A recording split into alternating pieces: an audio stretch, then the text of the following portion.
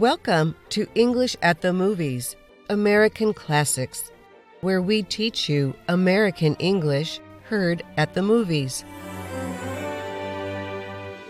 The 1980 movie Airplane uses humorous situations and like-sounding words to tell the story of an airplane flight. While on their way to Chicago, the pilot, co-pilot, and some of the passengers develop food poisoning. Passenger Ted Stryker, a former fighter pilot, has memories of a failed military operation. He is called on to land the plane by another passenger, Dr. Rumack. Listen for the words, "Don't call me Shirley."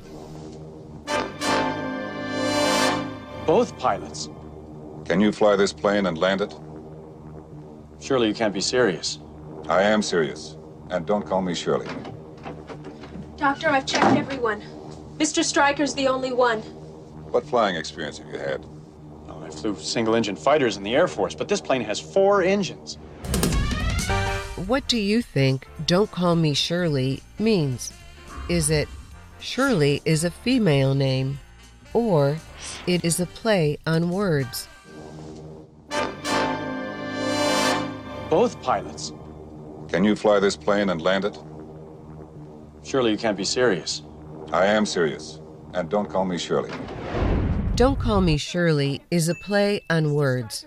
Dr. Rumack acts as if Stryker meant Shirley, a proper noun, but he meant Shirley, an adverb. In the end, Stryker does land the plane. And surely that's English at the movies. I'm Dorothy Gundy.